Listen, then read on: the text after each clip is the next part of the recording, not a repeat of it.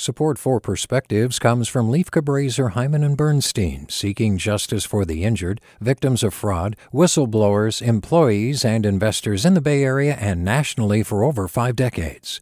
Online at lchb.com. Hey, it's Avery Trufelman, host of Articles of Interest, and I've got to say, I've been a fan of KQED ever since I was a little kid, and I would come out to San Francisco to visit my grandma. It was just what we'd always turn on every time we got in the car, every time we were making dinner and turning on the radio. It was always KQED. And then over the years, I've become a massive fan of KQED podcasts because this is local reporting at its best. These are answers to questions you've always wanted to know, interviews with exciting, unusual voices, necessary journalism, all told with love and care and artistry. And did you know that a majority of KQED's funding actually comes from members? It's just people like you and me supporting the programs they love, while also getting access to cool events, behind-the-scenes footage, and so much more. If you want to sign up and be a part of this amazing community, visit donate.kqed.org/podcasts to become a member today. That's podcasts with an S. Thank you for listening, and thank you for your support. From KQED.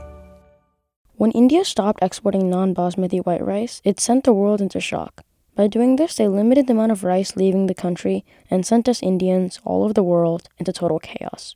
We dropped everything we were doing to drive 20 over the speed limit and get to the nearest grocery store ASAP, only to find someone had already cleared the rice section.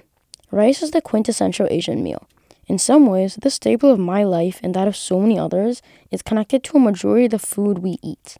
In South Indian culture, a dish called dosa, it's a crispy Indian crepe of sorts. It's very popular, and it is the last thing you would ever expect to be made with rice, but it is.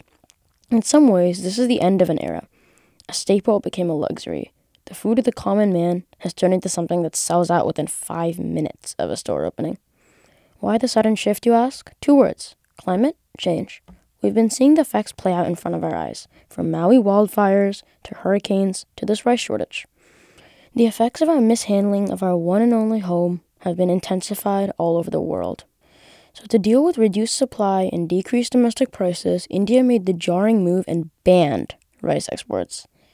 If you've been on social media any time over the last couple of months, you've probably seen the videos.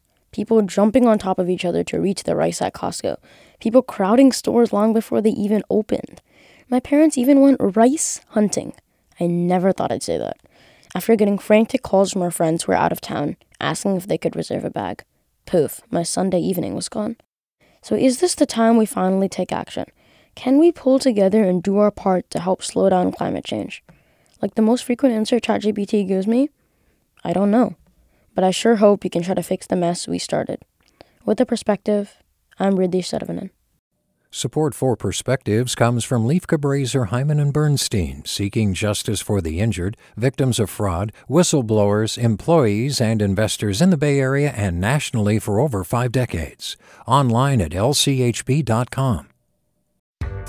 Hi there, I'm Rand Abdel Fattah from Throughline. If you're listening to this podcast, you know that KQED produces exceptional storytelling that keeps you informed, inspired, and entertained. Their podcasts cover issues from your neighborhood to the entire country and everything in between. Support this work today. You can help us continue to bring quality podcasts to your ears. Just head to donate.kqed.org/podcast. That's donate.kqed.org/podcast.